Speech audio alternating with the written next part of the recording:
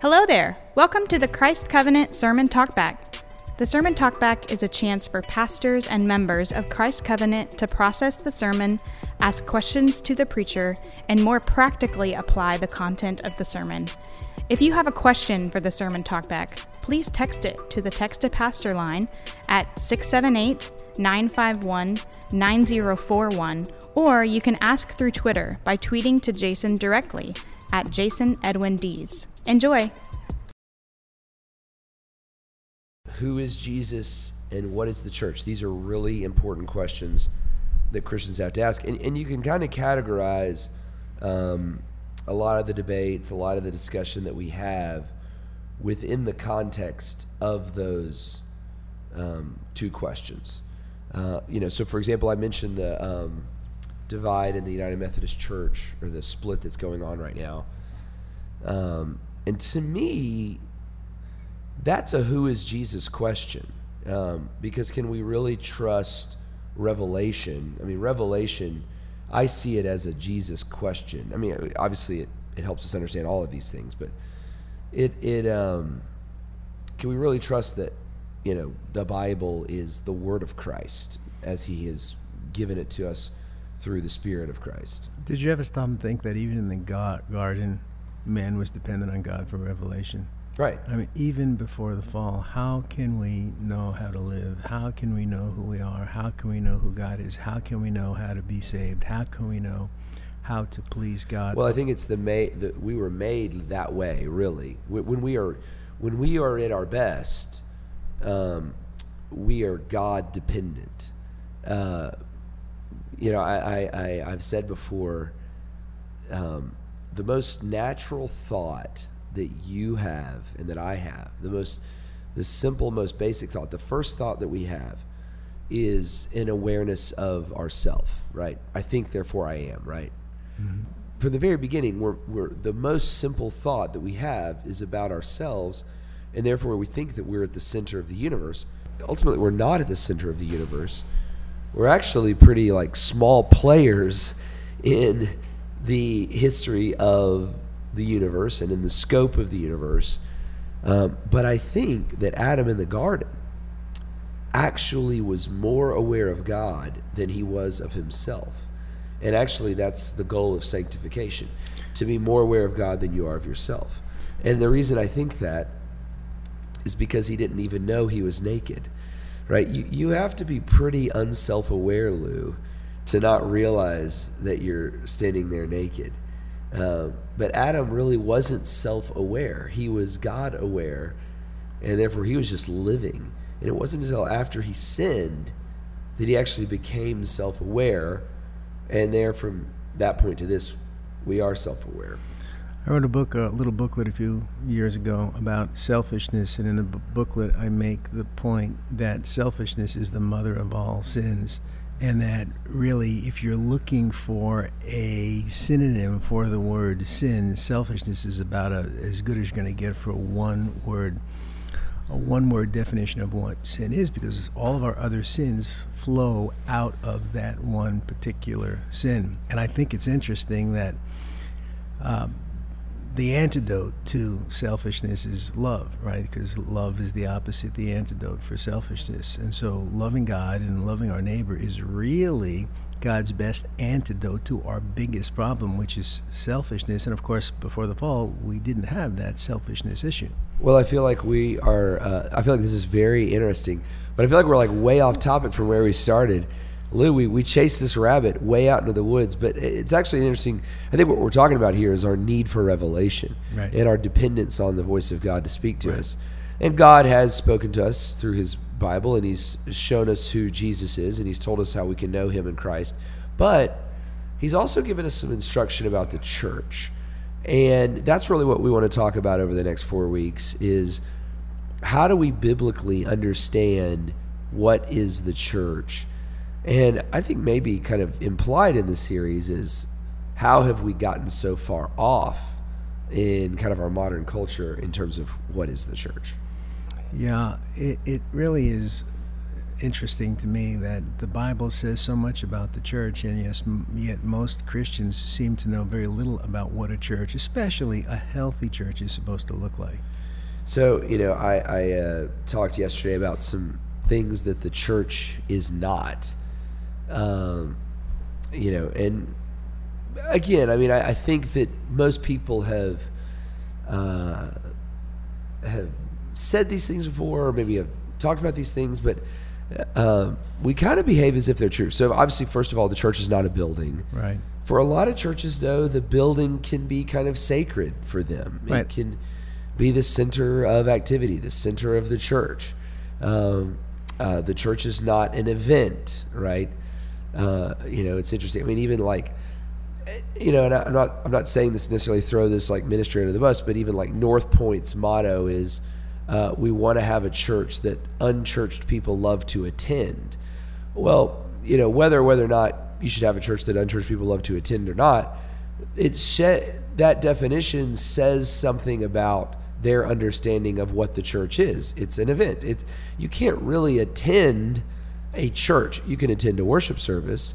You can attend a gathering of the church, but it kind of short sells the full meaning or the full biblical understanding of what a church is. Yeah, there are events at or within, I should say, a church is a very small slice of the pie. Right, exactly. I always say 90% of what Christ Covenant doesn't happen on Sunday morning at 11 o'clock or 10:30. The church is not a brand, right? If the people are the church, then they're going to determine who we are. A church is not a leader, right? A church is we want to have a plurality of leaders, but again, especially as a Baptist church, we're a congregational church, and so we are dependent on our congregation to make good decisions and to follow Christ as a whole. And then the last thing I said is the church is not still. The church both gathers and scatters, and you see that in that Matthew 16 passage. Have you? Maybe that's something you've thought about before, but I think it's interesting that you kind of read it as this like fortressy, the gates of hell will not overcome it. But if you really are reading, like what is the implication of the word gate? It's not that way. Right. Yeah. A lot of people have the idea that the gates of hell are on wheels and it's charging us, and like we're running away from it. No, we are storming, as it were, the gates of hell. They're stationary, and we are fighting against it. One of the things I tried to do yesterday was I tried to talk about why I think, as you said, people have not thought about what a healthy church is. And I think there's some history involved there. Basically I chalked it up to the power and the popularity of parachurch movements in the mid-20th century in the United States of America. And I'm grateful for those parachurch movements. So again, there's not... And to be honest, a lot of those ministries existed because the church, in many cases, was not doing what they should have done or it should have done. Yeah, I think that in a lot of ways, they kind of were saving gospel understanding. They were getting the question, who is Jesus, right? But because they were parachurch ministries, they weren't really answering the question, what is the church? And I think it's important for us to keep in mind that although there is a place for parachurch ministries and organizations, God never promised to bless the parachurch organization. He instituted the church. He didn't institute parachurch organizations. And the promise of blessing is for the church, not for the parachurch organization. Yeah. So while there's a place for them, I think we have to keep our focus on the fact that God ordained the local church, and that's really where, as Christians, we should put our first focus. And you and I say that as guys that are heavily involved in parachurch ministries. You run a parachurch ministry, Covenant Council. Yeah. I'm involved. I teach a class. Now, we're talking about parachurch. And actually, both of us are heavily involved in parachurch organizations. You run Competent Council, a parachurch ministry. I teach at Midwestern Seminary at RTS, and so we believe in parachurch ministries. We love parachurch ministries, but I totally agree with you. they shouldn't replace the church. And actually, they should actually support the church. And in my history, I've seen parachurch organizations suck things out of the church rather than give things to the church. Yeah, it's interesting. I was, when I talk to a lot of parachurch organizations, they can be so powerful that people will say, well, this kind of is my church. And I've heard that from like everything from like Christian schools to camps. And so again, I think it's just a great misunderstanding of what the idea of a biblical church is. I suppose I could see people, because maybe they spend more time there. There's more fellowship with the people at the parachurch organization than there is at the local church. But I think first things come first, and I think we have to think about the church as the institution that God ordained. And I think even just that statement, they spend more time there, it's more functional. Well, like again, the church is not programs and products and productions. Right. Like when people join Christ Covenant, I hope they don't think, okay, well, now I get access to these services, so much as they think, well, now I'm a part of this people, this family, right? This group of people, this church family, and so I think that's kind of the misnomer. It's I've got some friends, and we like the service this church provides, and we like this church provides. But really, I think God's idea when creating a church, He's calling people together. He is gathering people together under the banner of His truth, under the confession of Christ. That's how He's building His church, back to Matthew 16. You got a book there, and I think we're going to talk about just some things that, who's it by again? A friend of mine, Jim Newhouser, he's a certified biblical counselor. He's a fellow, as I am, in the organization. He wrote this little booklet entitled Help, I Need a Church. And in the booklet, he identifies 10 things to look for. He talks about what not to look for in a church. We maybe at some point we can talk about that, but he identifies 10 things, actually in the form of questions that you should ask when you're looking for a church. Okay, what are some of the first ones? The first one is the church centered on the gospel of Jesus Christ? Is it gospel centered? Right. Yeah. Yeah. And I think, I know at Christ Covenant, we try to be as gospel centered. Well, that's one of our kind of values, right. is gospel centrality. Yeah. That's right. Right. The second thing, I think this is important for our culture especially, is does the church stand firm on sound biblical doctrine? Yeah. And we talked about yesterday, the church is a people who believe, right? And we don't just believe whatever you want to believe, or we don't just believe whatever is useful. We believe what is true. And we confess it. And we attest. That was the second thing. We're Right. people who believe and a people who attest, or confess, or whatever If you you want to say. confess with your mouth, right, and believe that God has, if you confess with your mouth the Lord Jesus and believe in your heart that God has raised Him from the dead, you will be saved. But I think this is something that's been lost in kind of our current moment too, that we live in such like a marketplace, materialistic world. And so what is a good product? A good product in our world is, look, take these Christian principles, take these Christian truths, and you will be a better Successful. you. Yeah. That's kind of the mantra. Be the best you. Right. I was watching a commercial for Gillette or something like that the other day. The best a man can be, or something. Yeah, like that. yeah. Well, it used to be the best a man can get. Gillette, the best a man can That's get. right. But it's different now. They've changed it to like the best a man can be, or something like you just said. And so it's like their slogan isn't like we have the best razor, right? No, it's like we're going to make you the best you can possibly be. And I think that's kind of like where our marketplace has gone. And I think that, the church is kind of following suit. Like, do this and you'll make more money, you'll, be more successful, you'll be a better dad, et cetera, et cetera. And again, there obviously is some value in Christian wisdom and Christian principles. That's a big part of what you do.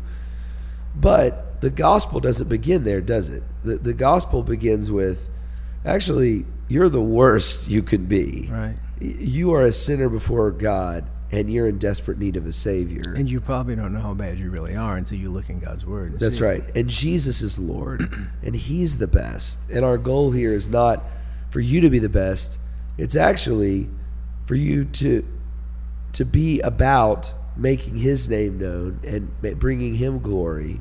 And that's a very different message than kind of the materialistic world of our day. And so I do think that's easily lost in churches. And people don't typically get their doctrine from the pulpit.